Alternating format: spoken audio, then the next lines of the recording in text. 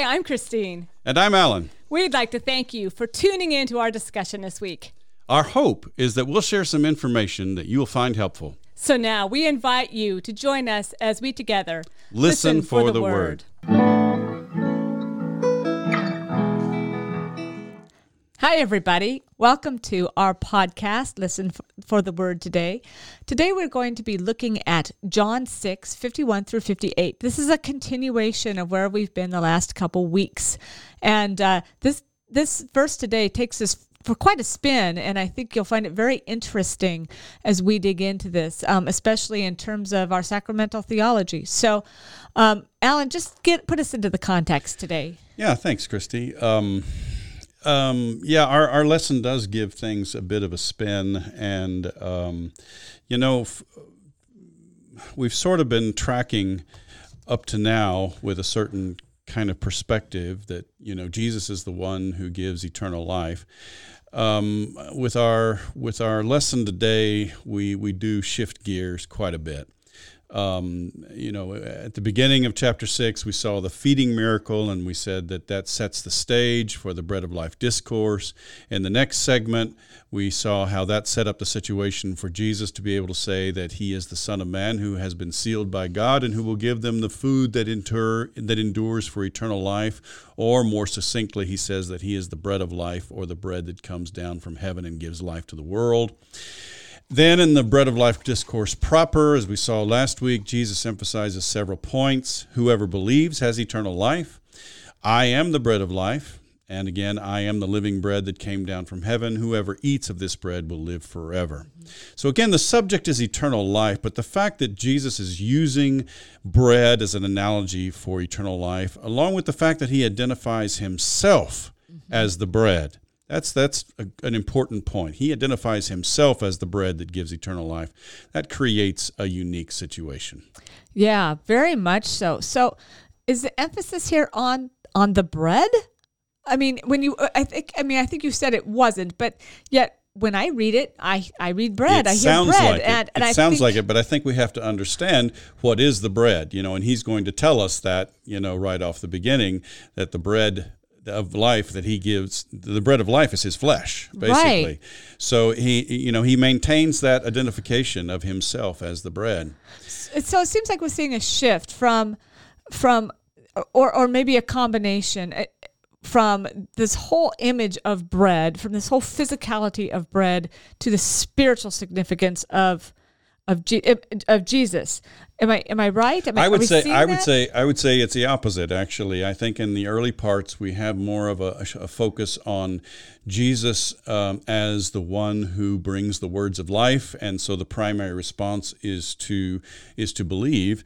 In this passage, the primary response is to eat his flesh and drink his blood, and so it's really more, I think, sacramental. And we've mentioned several times that there's some sacramental undertones in the narrative all along. Right. With the language of the bread that gives life to the world and the food that endures to eternal life. Though I think those are sacramental allusions. Well, yeah, I think so. I'm coming at this today from kind of a, let's just say, not from the educated point of view, but for somebody who is just participating in the church. And so you grow up seeing sacraments. You grow up bread and wine.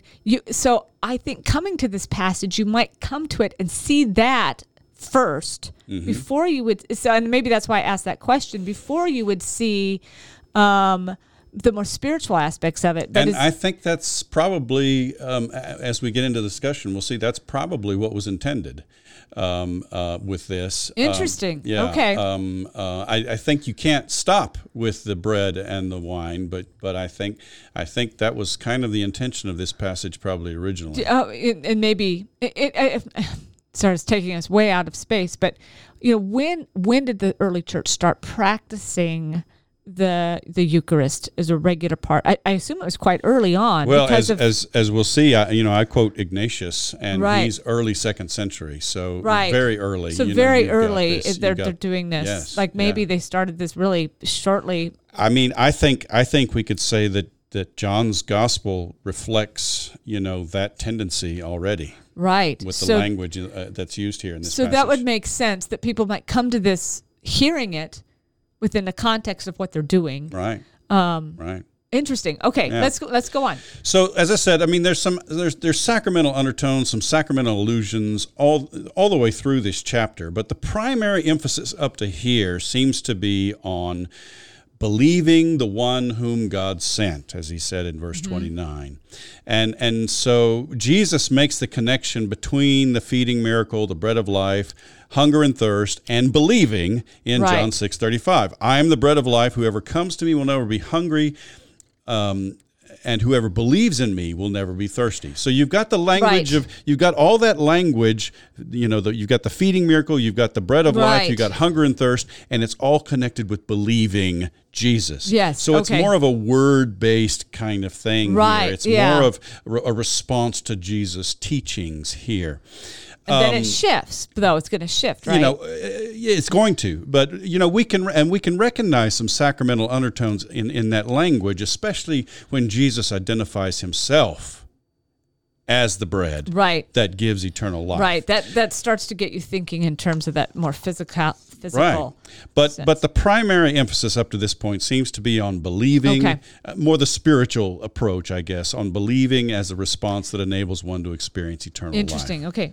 But it's in verse 61 really that there is this almost neck-wrenching shift if you're coming along, and I think it creates a problem for a lot of folks. The shift is not only in the theme but also in the language. I mean, just the language of eating.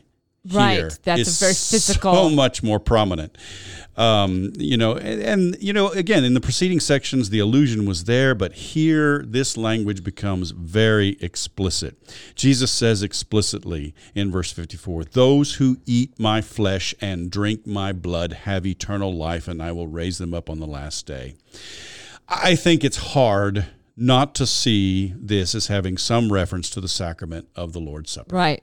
I think so too. Especially, again, within the context we just set up, that they're already practicing this in the church prior to John writing this. Exactly. Yeah. I mean, Paul's letter to the Corinthians, first letter to the Corinthians, dated AD 55, is our first historical reference to the practice of the Lord's Supper. Right. So I mean, it's very clear. I think that this was something that would have been the background for John's gospel. Yeah. What's striking me about this and taking us through it in this way, if we're reading it, our minds are becoming enmeshed in the idea of belief, and then the physical comes Shifts in. gears. That's right. And so this is making sense. The physical comes in. So if you have been taking this, and you're, in other words, and I may be going too far, believing / equals eating. If you're eating, it's part of your belief process. I don't know that it's spelled out that explicitly here, and I think the reason is because we're looking at a different.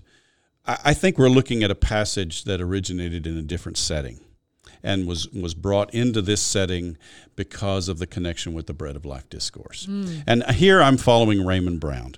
Raymond Brown believes this to be the Johannine version, our passage for today. This is the Johannine version, or at least reflects the Johannine version of Jesus' words of institution for the Lord's Supper. And his theory, which makes the most sense to me out of the various options I found, is that the authors or editors of John's Gospel took the version of the Last Supper they had and transposed it here, probably because of a thematic connection with the Bread of Life discourse. Oh, okay. So I think what we're looking at is sort of a text that originated in the Johannine tradition as the account of the Last Supper, and it has been transposed into this passage because of the connection with the Bread of Life discourse. Interesting.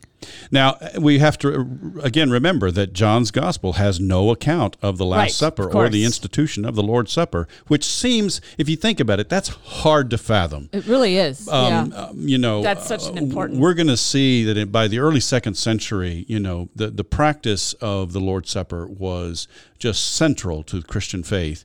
And I mean, I think, as I mentioned, already in the Pauline era, in the 50s, this was something that was widely done. And so the fact that one of the Gospels would omit altogether, the Last Supper and any kind of institution of the Lord's Supper is hard to swallow, I think. Well, in my mind is going, I wonder if, in part, that's because it's become more of an act that people do, more of that they've lost the theology behind it. So maybe John is trying to shift that and say, hey, take a look here. Connect it with the Bread of Life discourse. That's a good idea. I think that makes a lot of sense. Yeah. I don't know.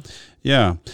Now, Brown also points out that the language of eating the flesh and drinking the blood really is out of place anywhere in Jesus' ministry except for the Last Supper. That just doesn't make much sense anywhere else. No. So I think I would agree with Brown that the authors and or editors of the gospel have shifted the account of the Last Supper and the institution of the Lord's Supper to this point in John's gospel, John 6:51-58. And they've put it here as a further reflection on the Bread of Life discourse, or perhaps, as you suggest, they want to connect sort of the community's understanding of the Lord's Supper with the Bread of Life discourse. Yeah. Part of the challenge with this, in terms of us coming to it, is just simply with the history of the church, and some of this has been built into the fathers. So maybe you could elaborate on some of their ideas. Well, and as I mentioned, Ignatius of Antioch, he's one of the earliest church fathers who we have. He has some strikingly similar passages that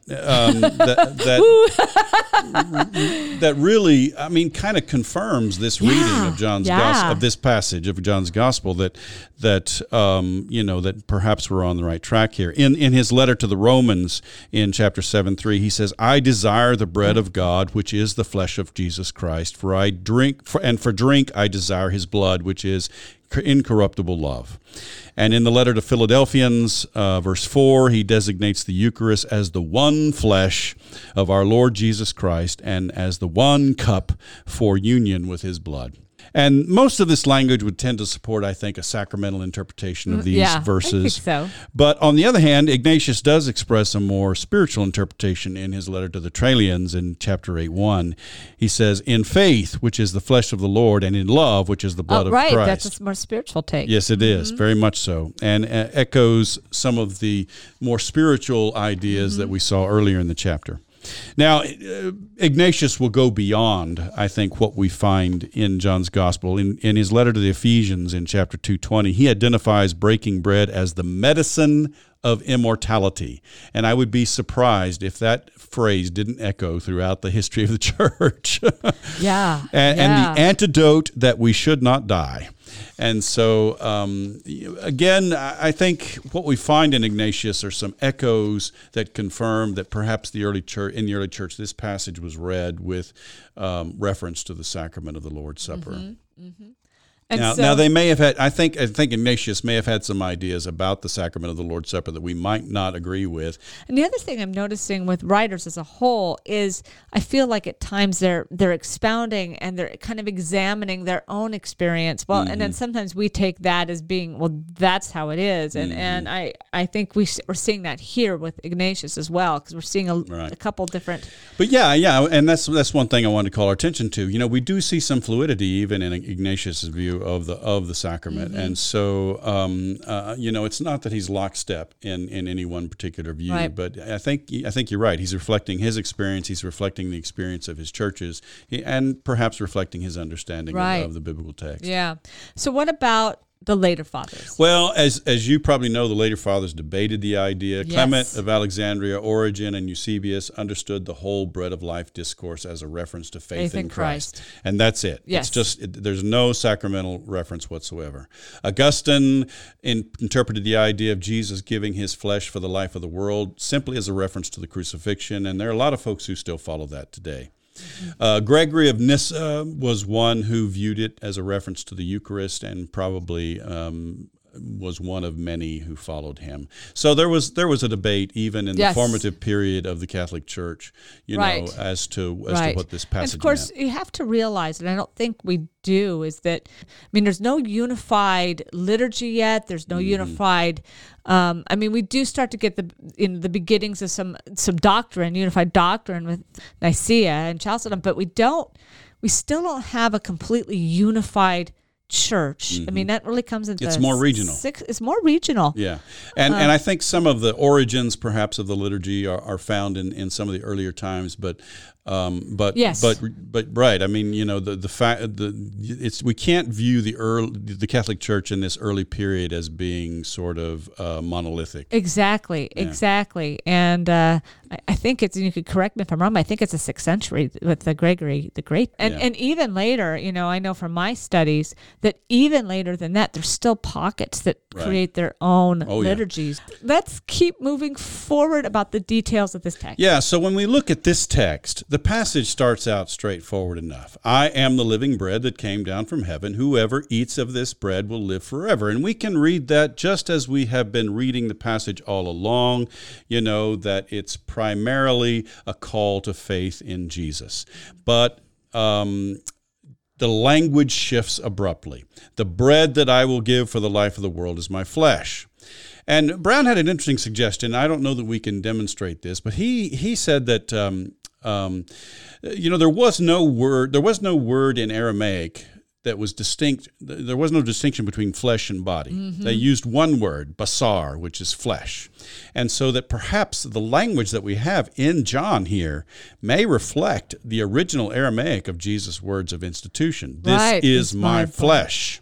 Again, I don't know that we can verify that for sure, but it's an interesting idea. Yeah, it is. It is. Obviously, in the synoptic version of the Last Supper, we have the language of body, and perhaps that was adopted to avoid the offensive connotations of flesh. Yeah. And here we have, I think, another case where perhaps the Gospels were the Gospel tradition was originally composed in Greek, because the difference between soma and sarx, body and flesh, makes sense in Greek, but perhaps, as Brown is suggesting, there is no such distinction in Aramaic. Well, and presumably, if the first followers of Jesus would have been doing this in Aramaic. They would have understood. I think they would have understood it from the standpoint of body, as the synoptics did. Yeah, I think you're right. Interesting. Okay, so and we have some translations issues here with our Revised Standard. Yeah, the New Revised Standard is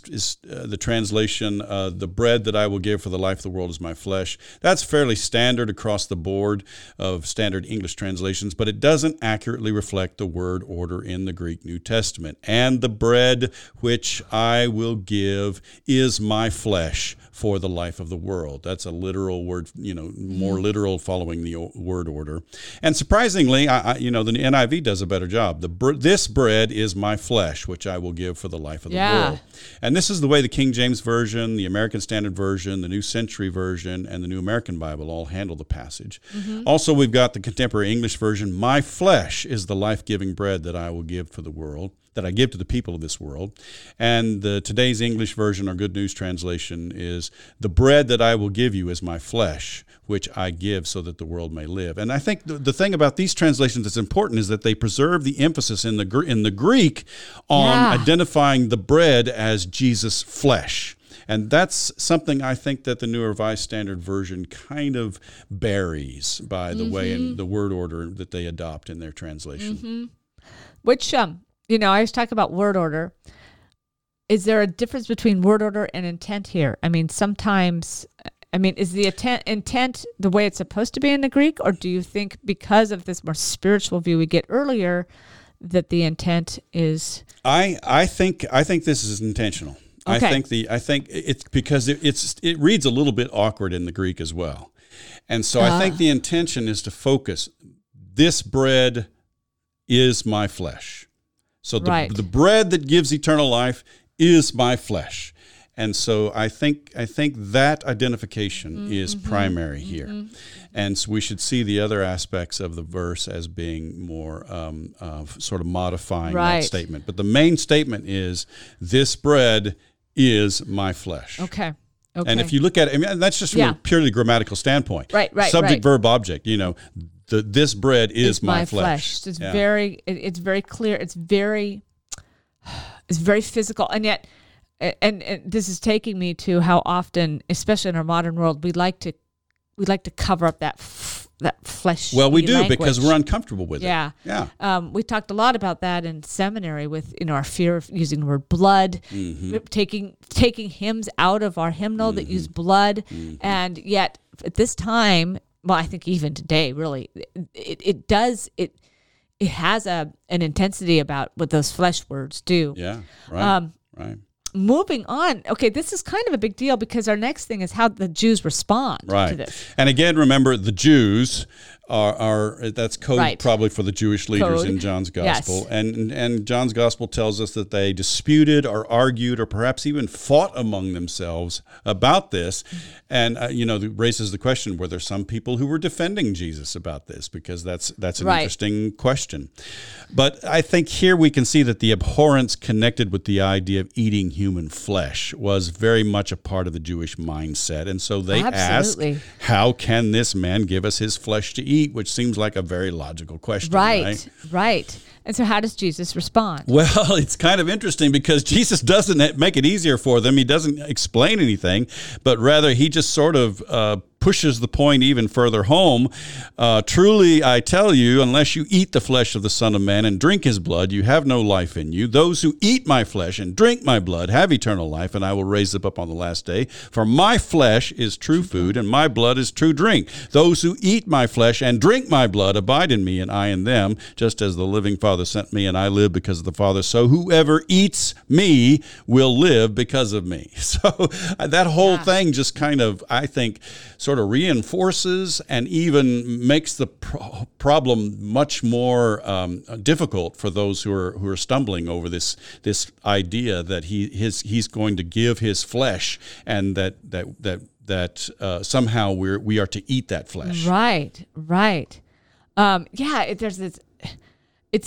When we think about it in terms of in our modern sensibilities, it is alarming, and yet there's this sense of we all see eating as essential for living. We don't all see believing as essential for living. So it really pulls in the strength of what that means, of what life means. Yeah.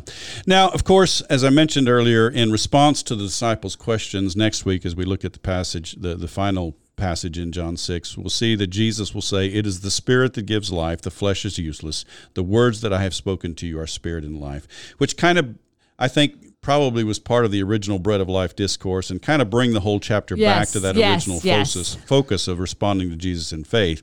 But I think it's hard not to see these verses, particularly John 6:53 to 57, as a reference to the sacrament of the Lord's Supper. The language of eating flesh and drinking blood would not fit the idea of hearing Jesus' teachings and responding in faith. That's just simply, there's no framework in which eating flesh and drinking blood have that connotation. And I think, again, as Brown has suggested, I think this language only fits the setting of the sacrament of the Lord's Supper. And so, again, I think what we have here is perhaps a reflection of, at least from the Johannine tradition, Jesus' words of institution, and perhaps in a form that we're very unaccustomed to. We're much more used to the synoptic words of institution because there's been debate even in the biblical community about whether or not these words reflect Jesus' words of institution. Right. But if we see this as reflecting Jesus' words of institution in the Johannine tradition, then it gives us a kind of a different look at how Jesus spoke about the Lord's Supper and about his what that meant to observe the Lord's Supper. Right. Which might make sense again within the context of John writing this to John's audience. Yeah. Okay. Surely. So my question is, I think the tendency is to see this then, does the sacrament have salvific properties? Right. I mean, do you take this and then you're saved because you took it? I don't think it's necessary to read these verses as reflecting that idea that the eating of the sacrament itself is what is salvific. I think, as you suggested, I mean, I think we're meant to interpret the Bread of Life discourse in light of these sayings that reflect more the sacrament of the Lord's Supper, but I think we're also meant to reflect the sacrament of the Lord's Supper in light of the Bread of Life discourse. And so I think we're meant to hold those two sort of together and interpret them in light of one another.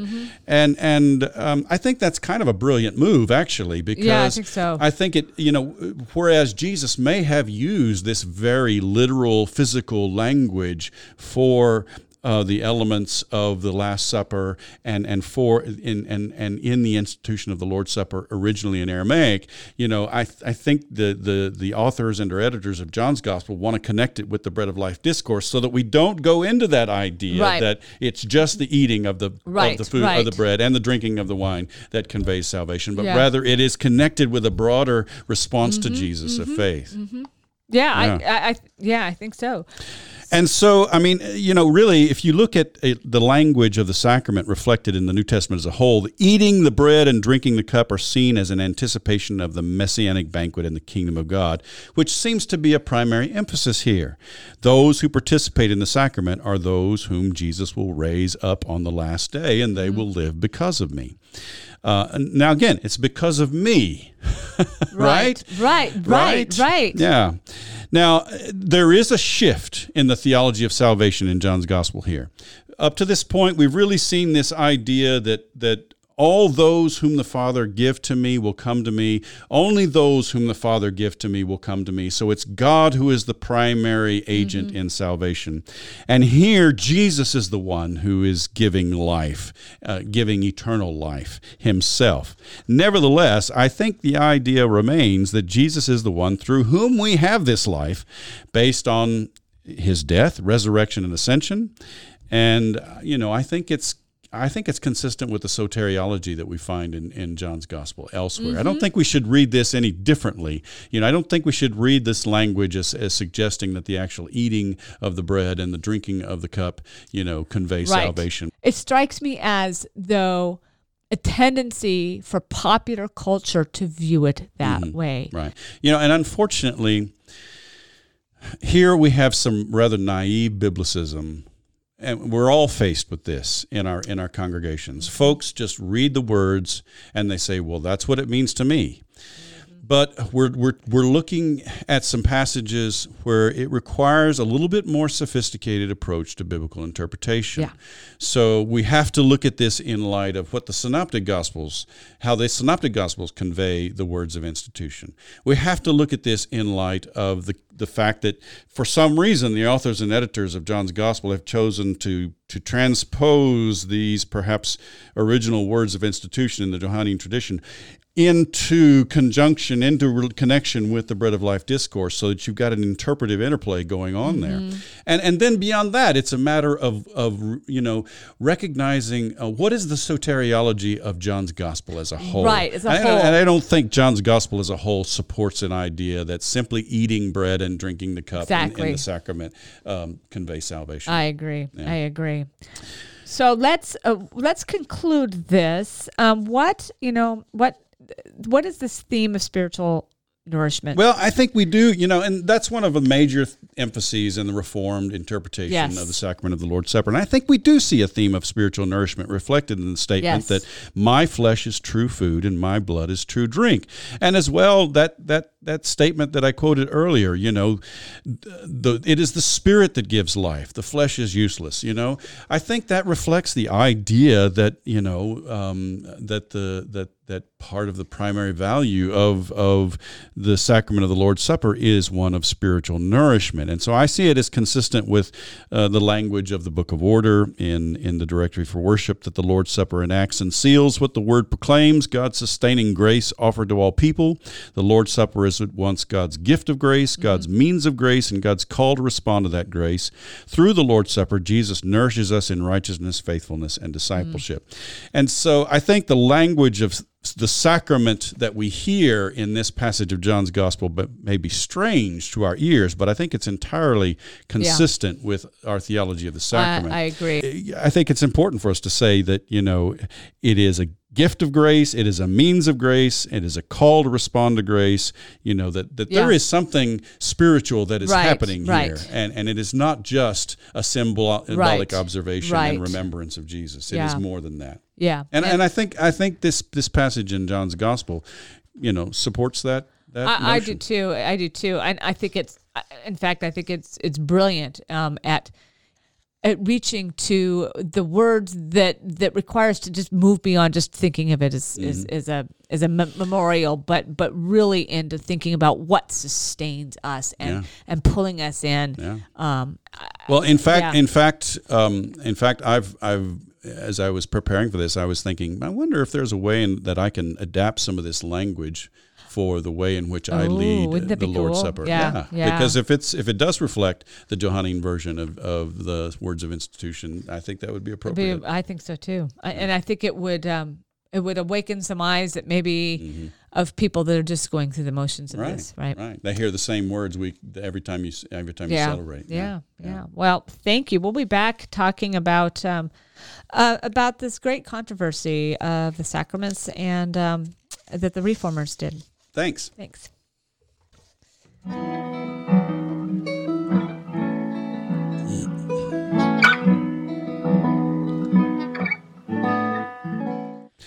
We're back, friends, and I sort of gave Christy the assist and passed the ball to her regarding sacramental theology. So now we're going to get into the real sticky wicket of the game here with the debate about sacramental theology. So take it away, Christy. Oh, thank you, Alan. This, what we would call in the Reformation world is the Eucharistic controversy. And of course, this is really what happens during the Lord's Supper. And this is a really, really big deal during the Protestant Reformation. And I think when we think about the practice of the Eucharist, this is central to who we are as Christians. It's a central practice, whether we call it an ordinance or whether we call it the Mass. This is central to who we are as Christians. But I think most of us in the modern day kind of forget its significance in some ways. Not that we still practice it, but we tend to think that our differences in opinion about it are really just semantics. And actually, I want you to kind of maybe rethink about how important this is, because it reflects an underlying theology, which then really shapes who we are. And so, in other words, this is a really, really big deal. It is indeed. And it's important for us to know that that is the main reason that the Reformers could not come together. Right. And that's why we have different branches of the Reformation. Exactly. And in today's world, we tend to think, well, gosh, are they overemphasizing that? I think we're spending more time in the contemporary world really thinking about baptism, infant baptism versus adult baptism, than we are about the practice of the Lord's Supper. Yeah. And yet, I want to kind of dig back in today to get us thinking about the significance. And as we already mentioned, it's the Reformers absolutely weren't of the same opinion. And for the few ideas I'm going to present today, I want you to envision the whole spectrum of ideas of what happens is in the Reformation dialogue. And that it is working. So you will find Luther using some language at the beginning of his ministry that starts to shift towards the end. So you're also seeing people interact with the scripture and interact with the tradition and develop their ideas about it. So it's really easy to say, well, Luther didn't really believe this because he wrote this in 1525 when they don't realize what he finally wrote in 1543. So keep that in mind as well. So, but the whole spectrum is there. But I want to give you basically the three main positions today that are often still talked about, just to keep them in your mind. In the Roman Catholic tradition, and it is today the idea of transubstantiation, this idea that the bread and the wine transform into the body and blood of Christ. And it is a different space. It is a sacrifice. So it has a different kind of space. And sometimes I'll hear folks come in and they'll say, well, do you celebrate the Mass? And it's like, we celebrate the Lord's Supper. Mm-hmm. And so that's position one. You're all familiar with it, but just to put it, then Luther's position. I find when I'm reading stuff that it is misunderstood. His ultimate position on this is that the elements remain bread and wine in substance, but that the real presence of Christ comes in, through, and under the elements. Yeah. One of the important things I want to point out, because I hear this a lot, and we like to be educated as Presbyterians, I hear that Luther's position is consubstantiation. That is not accurate. Don't use that. It is not with. It is not that it's both. It's that it comes in, through, and under. And because Luther insisted that the bread remains bread and the wine remains exactly, wine. Exactly. And then Calvin's position, which of course is probably the main Reformed position, that the elements remain bread and wine, but the meal serves as a seal of our union with Christ, and that Christ is spiritually present in the elements. Again, there's no corporal presence there, but the spiritual presence when you would partake of it. It is a seal of that union, of course, and that's very Calvinistic language. And I think Alan mentioned earlier, some of the other positions. Zwingli, this is a symbol. There's no presence at all. It is really just a reflection of the visible church participating in this symbol of faith. I also wrote down Ecolampadius because I think he's kind of got an interesting position that the Word and divinity dwell in the flesh, and it is food because all are sustained by that divinity. But if you eat this without faith, you won't be fed. So it's divine food if you have faith, and if it's not, it's just bread and wine. Yeah, exactly. Exactly. And there's really not a problem if you take the meal and you are of any of the Reformed traditions if you don't believe, because the substance is still just bread and wine. Right. It does become a problem theologically if indeed it is the body and blood of Christ. And what if you partake of it, but you don't believe in it? And that becomes, particularly with the Mass, a big deal. And in fact, in the Roman Catholic tradition, they were so concerned about the spilling of the blood of Christ and not being able to properly take care of it by the laity that the laity simply didn't get it. Right. So they're just given the bread. And then if you watch carefully, if you go to Mass, they'll be very careful that make sure they don't spill any crumbs, because it is, in that theology, the body of Christ. Well, and the elements themselves convey salvation. The eating and the consuming of the elements themselves. I want to emphasize kind of the difference in the positions of what would be the Reformed tradition and the Lutheran tradition. And probably they both emphasize grace. That's huge. But for Lutherans, the sacrament was an assurance of salvation first. Whereas the other emphasized those drawn to it. It is that kind of assurance in the body of Christ that you're there. So again, and you know that from our practice at church, right? If you're handing it out and everyone's taking it together and they're strengthened in their faith, they're assured of their identity in the body of Christ. So it's more about the bigger body, if you will, than it is about that kind of individual salvation.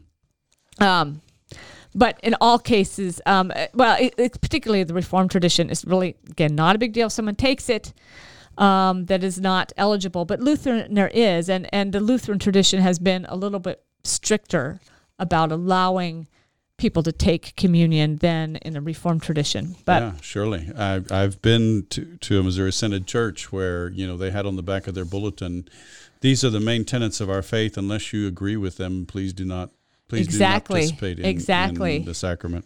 Well, and those are some of the big question marks. Let's move on just a little bit, and I want to talk a little bit about some of the specifics, because obviously this passage in particular was part of they saw it as part of the sacramental theology, and was one of the big pieces. There was kind of no question about that. Really, no question. When you have, and we talked about it earlier, when you have bread and feeding, you immediately are drawn to the idea of this Lord's Supper, especially my flesh and drink my blood, which they did, that John didn't have an account of the Lord's Supper. So they noticed those same things and said, well, this is pretty obvious. One of the big challenges is to define the mystery of God within a context of human language, and finding the appropriate formulations for the sacrament of the Lord's Supper. And it's not necessarily easy. Well, I would say that's true, even today. I mean, we have the language articulated for us in the directory for worship and in the confessions, but, actually using that language in a way that people understand is a challenge. Exactly. So the larger question is, what does the language really, really mean? And for example, if you're using the sign like Calvin does, what is a sign? Is it simply a signatory of something else, or can sign itself include the presence? So they got really caught up with language, what the language was in the scripture, and what that contained. So, in my world, a sign would not contain something in it, but they asked that question, and it really has to do with the substance of what a substance is. It gets to some of the ideas of Plato, even, where I was going to say there's definitely some philosophical. I think there's definitely some philosophical influence from the tradition of the medieval scholastics, because that's right where they lived. They debated all of these details. Could Christ be present in the Mass if Christ is sitting at the right hand of the Father? Right. No, and so a lot of these issues, but again, this is the kinds of things that came into their thoughts about how Christ is present in these elements, and to what extent. I think a lot of people, and particularly we're also on the heels, remind you of the scientific revolution, a lot of people aren't buying transubstantiation. It just doesn't ring with their reason that they're starting to develop. It does not. I'm still eating it. It tastes like bread. It tastes like wine. It is not, And so how do you make sense of that? Your reason tells you that's probably not what's happening. And so a lot of my research today centered on a brilliant scholar, Amy Nelson Burnett, who works extensively with the Eucharistic controversy.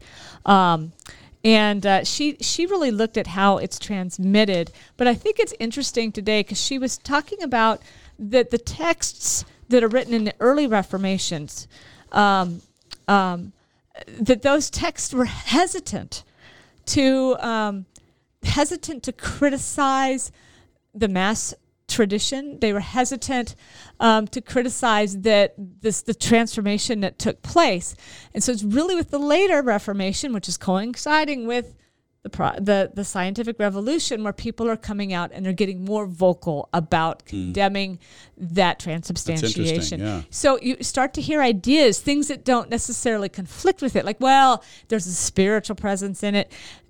That doesn't conflict in itself with transubstantiation, but yet so this is very ingrained in people, and also, so you see a process by which it starts to kind of emerge. Well, in my mind, it sort of shows the lingering influence of centuries of liturgical practice. Exactly, and that's not something that changes easily.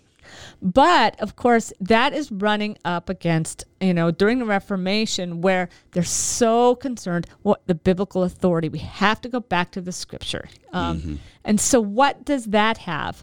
And so we get this really interesting,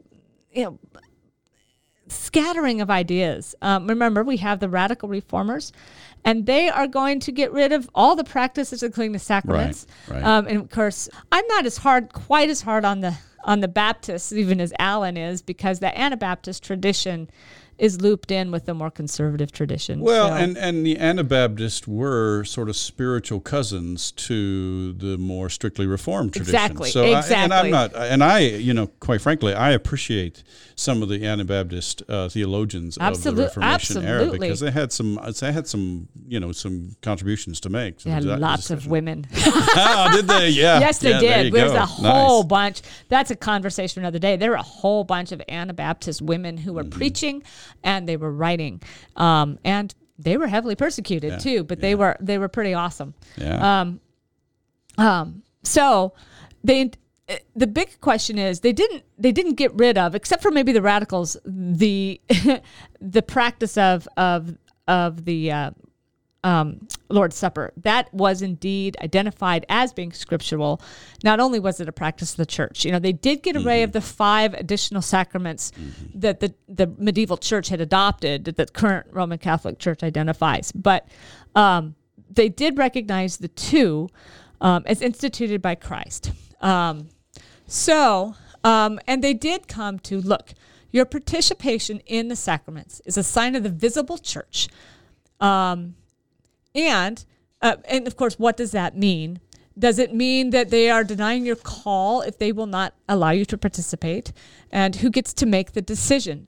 And yet, if you're behaving in a way that would go against God's expectations, do you have a right to be at the table? Can we fence the table? And so we get into a lot in this discussion, a lot about authority in the church.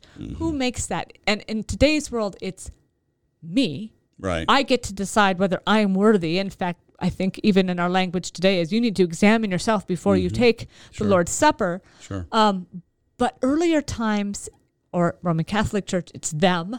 They decide. Missouri Synod Lutheran, they decide. And so even in this church, back in the 70s, one of the roles of the pastor was to make an annual visit to every member to discuss with them whether their participation in the church was sufficient for them to be able to take communion the next year. Yes. So this even went into some of the Reformed traditions as well. If you are not practicing and abiding by the kinds of conduct that you would expect out of someone responding in Christ, are you indeed part of the visible church? And this is really an interesting shift and very non-modern, if you will, compared to what we expect today. And yet it's one of the big conflicts I think we run up against today. So important. So all these questions are out there, and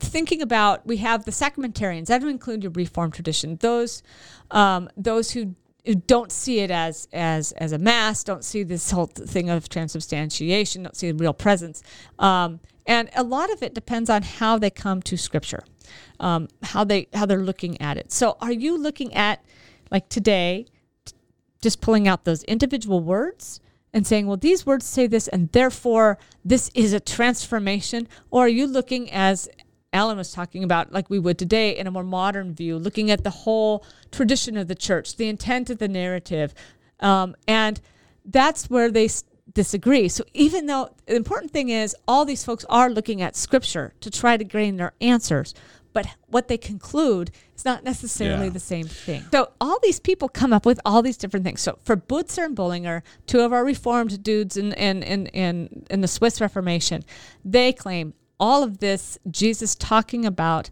the body and the bread, are obviously figurative. No doubt in their mind. Totally symbolical. It's totally symbolic. There's no other way. However, that same language by the Roman Catholic writers is obvious that this is eating the flesh. It's eating that bread. So the bread becomes the body of Christ. The bread becomes it. And I think it's interesting, and they go into different kinds of arguments about it. Butzer goes on to claim, even this idea that Jews are horrified by eating the flesh is just an emphasis that they don't really get the message that Jesus is trying to say, which is that this is allegorical, that this is not that physical. This is supposed to offend you because you don't get it. You know, I thought that was an interesting take for him. Sure. Wolfgang Musculus, he's another fellow we've talked to a lot. He's the German, but he's somewhat influenced by the Swiss reformers, and he goes so far to say that the way the church used the blood in the sacrament actually perverted what Christ was trying to say. And by that you mean the Catholic Church, right? Yes, the church, right, the medieval church. Right. We see here how the flesh is not only blind and inept in its understanding of Christ's words, but it is perverse in the way it recalls those words. It recalls them in such a way that it obstructs itself more and more from the true understanding of them. I wish he would tell us what he really thinks.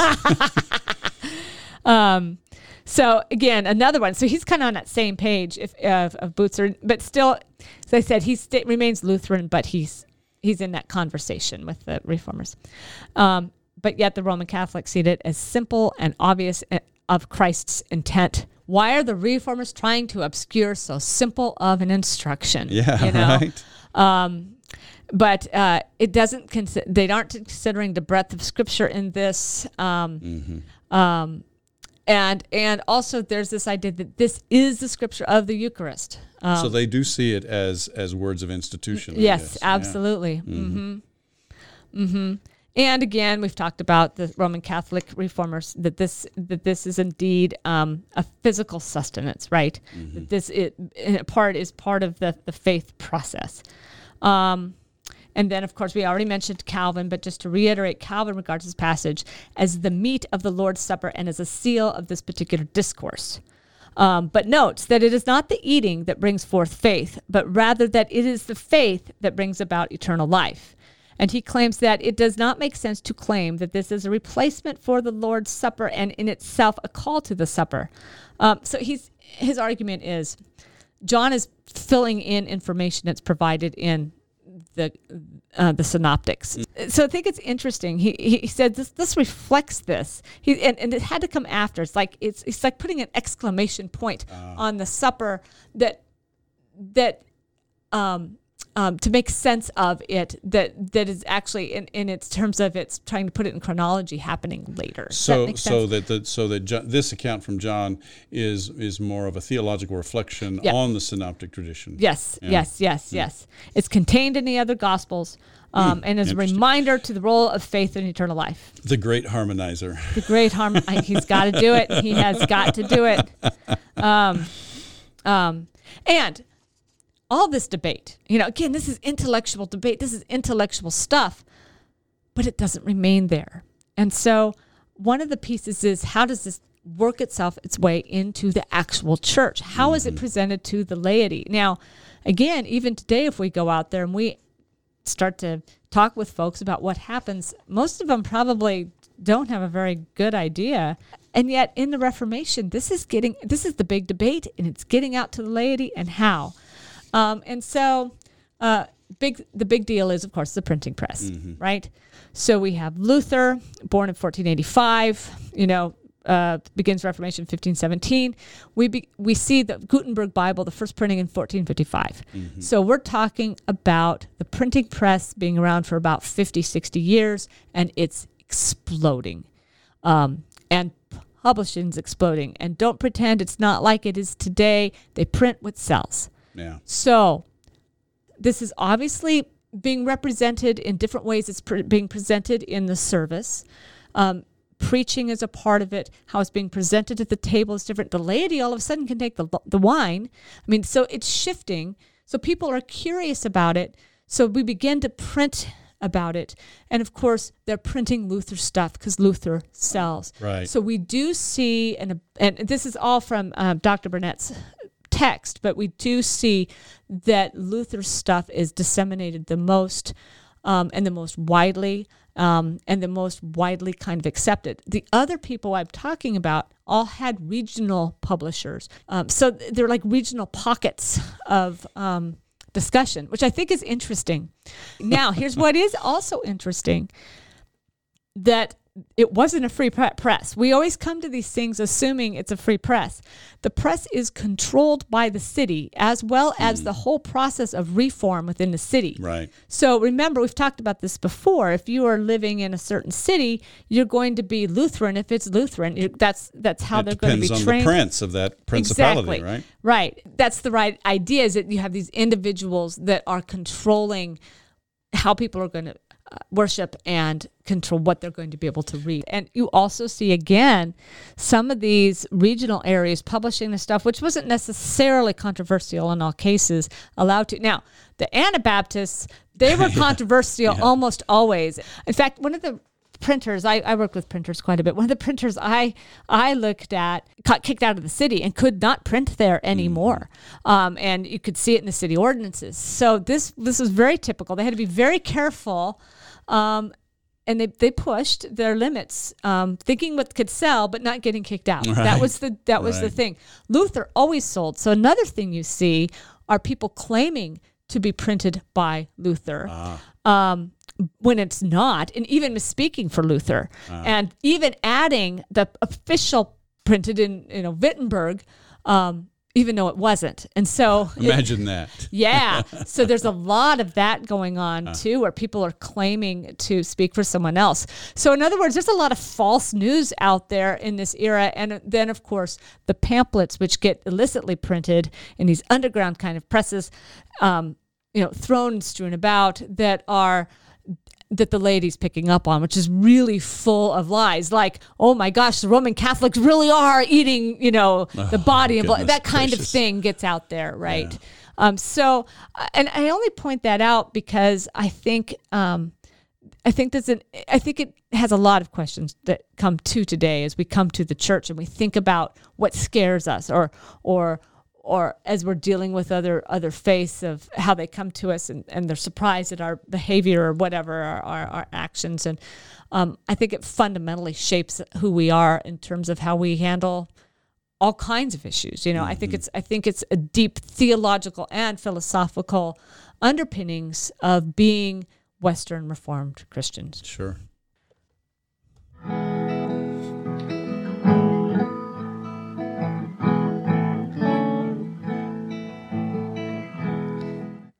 Hi, friends. We're back, and as we wrap things up today, we thought we would discuss the question, what difference does it all make?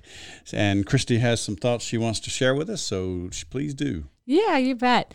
I was thinking about, as I was prepping for this, on a regular basis, I don't know that I hear people standing on the corners talking about the Eucharist, right? But it was I had these two experiences, and I thought maybe I would introduce them. The first was a woman that came up to me and she said, my husband used to be Presbyterian. Do they still sit and have it served to them? And she kind of mocked at that tradition. And I thought that was interesting. So somewhere in her background was the right way was to go up front. And I thought that was an interesting observation. The other thing that happened the same day, actually, was a family had called me and she said, well, my sister's Lutheran pastor went to go see my mother, who was actually a member of our church. She had communion with her.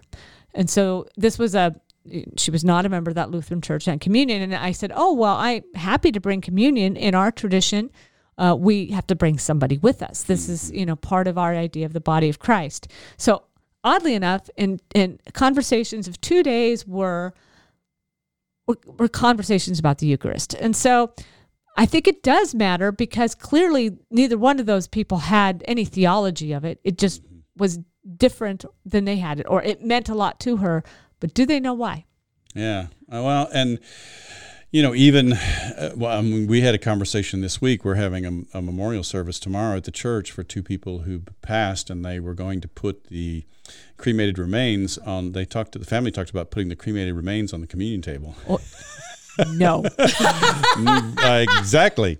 And no, the communion table is for one thing, and we do put the Bible on there when we're not having communion, but we don't put other things on the communion table. Right, but that, that is a thing. I think most people really, and this is my perception, and I may be wrong about this, but I think most people come at the Lord's Supper as a remembrance. Primarily, it's a time to remember Jesus and that Jesus died for us. I think if they go beyond that, they also use it as a time for self-examination. And I think that's about it. I think that is the average person's theology of the Lord's Supper. I think Protestant. Protestant, Protestant. Yeah, in the Catholic tradition, it's very different. Yeah, we talked about that a little. In the Protestant tradition, I think that is about the extent of people's theology of the Lord's Supper. Clearly, it seems when we look at church attendance, seems to me that even in the churches that have it every week, that they don't feel that they have to, I don't have to be at church to have this every week. It's, so that's an observation. I have been in churches where they had it on the first Sunday of the month and everybody knew it was on the first Sunday of the month. And so people did make an effort to be there for communion. There is also this other thing about that there's something special about communion, that they want to have it, but they don't. If you ask them why, I don't think they could answer the question. Right. Yeah, interesting observation. And I wonder, for example, if you are indeed walking forward, do you know of people who do not just automatically get up and go? Mm-hmm. I mean, by and large, if you remember the church, no one is going to have in today's world, they're just going to go up and take it. I see very few people thinking, I've messed up so much, I shouldn't be there. There are probably a few, but I have noticed elders in my church not taking communion. Interesting. And I would say probably from that perspective of I'm not worthy, which I would disagree with. We're all sinners. Right. We all fall short. Right. That's not the point. We don't have to be perfect to be worthy of the sacrament. Yeah, interesting. Yeah. Well, but if you went back to the days and, this idea of fencing the table was definitely part of the Reformed tradition. And, they would actually, as you said, examine the part of the role of the pastor. And, of course, that has huge problems in our tradition, I think. I would never do that. I would never presume to do that. Who would? Yeah. And also, when we talk about a priesthood of all believers, all of a sudden now you've got your pastor up there really elevated above everyone else that they could make that decision for folks. Well, and for me as a New Testament scholar, one of the things that is very clear in the Gospels, especially the Synoptic Gospels, is that the Last Supper and therefore the celebration of the Lord's Supper is seen in light of Jesus' other meals that he shared with his friends. Exactly. And so, the point of that is, whom did Jesus exclude from his table when he shared meals with, he shared meals with Pharisees, he shared meals, with all kinds of people. He shared meal with Judas, when you think about it. Yes, exactly. And so, when you look at it that way, then the whole idea of excluding someone from the Lord's table just doesn't make any sense. It doesn't make sense at all, right? With Jesus, with who Jesus was and what Jesus was about. How does this, as I'm thinking about, I think many of us would agree, in particularly Presbyterian world, but how does this put us in a dialogue with those who are Roman Catholic, there's a whole bunch of things. I knew a man who was Roman Catholic who had been denied at the table and he literally walked up there and the priest said, "No, you can't take it," and he took it anyway. He reached in and took it. So he actually. I thought that was interesting. And of course, if we go to a Roman Catholic service, we can go up and get a blessing, and we say, "Oh, it's a blessing," and I know people are like, "Oh, well, that's their tradition. I would love to have a blessing." And the last time, I'm being honest here, I did this, I did not go up and get the blessing because I don't see, to me, I don't see this person as having any special agency in being able to bless me. Exactly. In my mind, my blessings come from God, the Father, from Jesus, my Savior, and from the Spirit who gives me new life. Exactly. So I just thought that was, so for me, but they were all kind of went up with this, "Oh, this is wonderful." And I'm like, I'm not in that space. No, I'm not either. And I don't, frankly, obviously, Presbyterians and Roman Catholics have been in theological dialogue for decades, and it took, 30, 40 years for them to agree to recognize each other's baptisms? Yeah, exactly. I don't know, for someone who is steeped in the Catholic tradition, that it is the actual consuming of the elements that conveys grace to you, saving grace to you. I don't see there being much room for dialogue about that. I don't, although I suppose I should never turn down the opportunities to dialogue and to change ideas. But to me, if I go up and I take the blessing, it somehow acknowledges that I guess I'm visiting their space, but somehow that some people are like, "Oh, I want to go dine with them." And I'm like, but their theology is so different. I'm not even sure I want to be in that space. Now, I have taken communion in an Anglican church. That's different. I think that's okay, because in the Anglican Church, my understanding is you can believe in transubstantiation, you can believe in spiritual presence, you can believe in that it's purely symbolic. And everybody can participate. Right.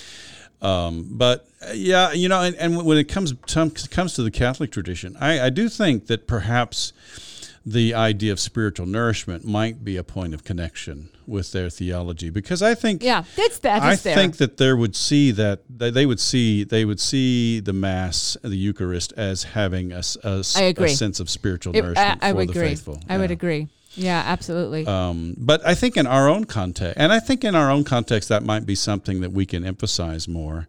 I come back to grace, and I come back to, this is a way for us to be reminded of God's grace. This is a way for us to experience God's grace. Yeah. And it is also a call for us to respond to God's grace by how we live our lives. And so, for example, we had the Lord's Supper here on July 4th. And,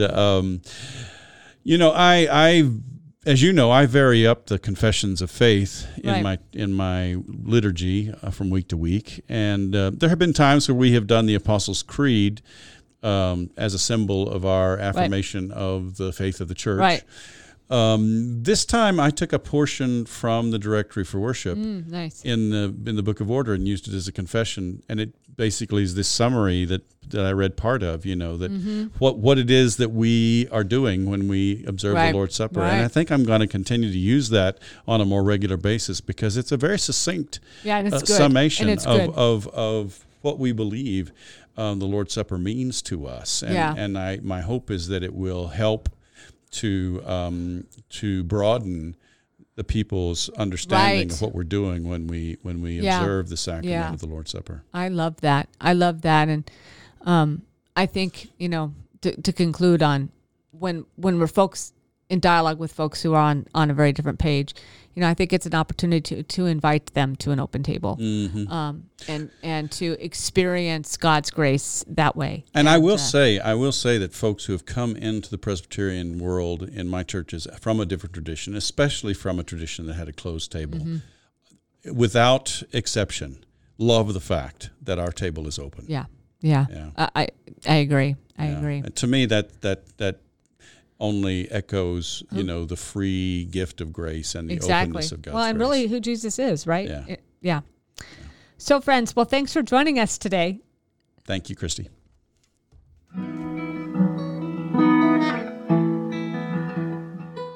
That's our podcast for today. If you heard something that was helpful to you, please subscribe to our podcast and tell your friends about us. It's our hope and prayer that our time together might bear fruit in your ministry as you build up the body of Christ. We hope you'll tune in next week, and in the meantime, let's keep serving each other as we together listen for the Word.